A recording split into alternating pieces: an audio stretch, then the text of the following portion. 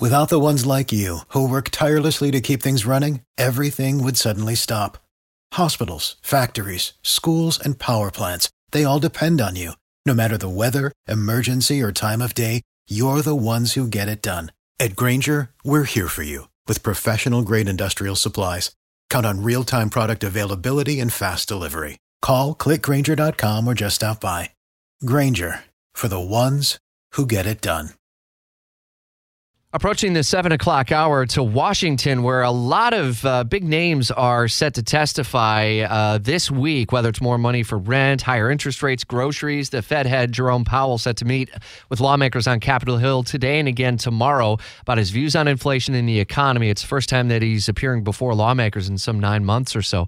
Also, this is probably going to be the one that gets more of the scrutiny, is Thursday, later this week, the head of Norfolk Southern set to testify before senators.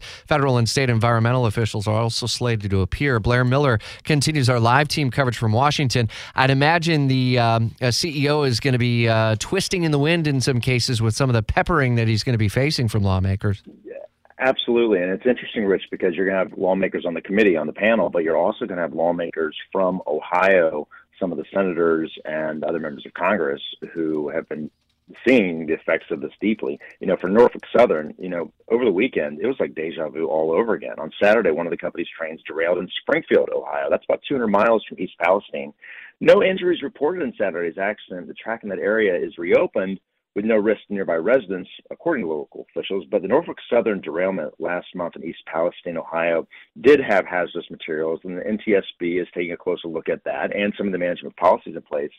Norfolk Southern says it's addressing this issue with a 6-point plan focused on boosting safety, including the enhancement of the hot bearing detectors, which can trigger an alarm if a potential failure or high temperatures are detected. The Environmental Protection Agency says the removal of contaminated soil in East Palestine began on Saturday and could take up to 2 months to complete. So, yes, there will be a lot of scrutiny on some of the company's practices. That's one thing the NTSB is looking at. You have the second derailment over the weekend.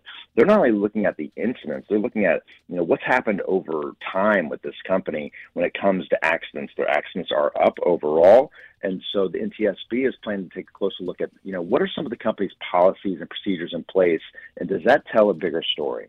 Blair, thanks for the update. A new bipartisan rail safety bill, by the way, was introduced by Ohio senators in the wake of that freight rail accident, though it is getting flagged down by some GOP senators. We'll follow the story over the coming days ahead, as it's going to be a busy week in D.C. Blair Miller and our team in Washington set to follow every step of the action.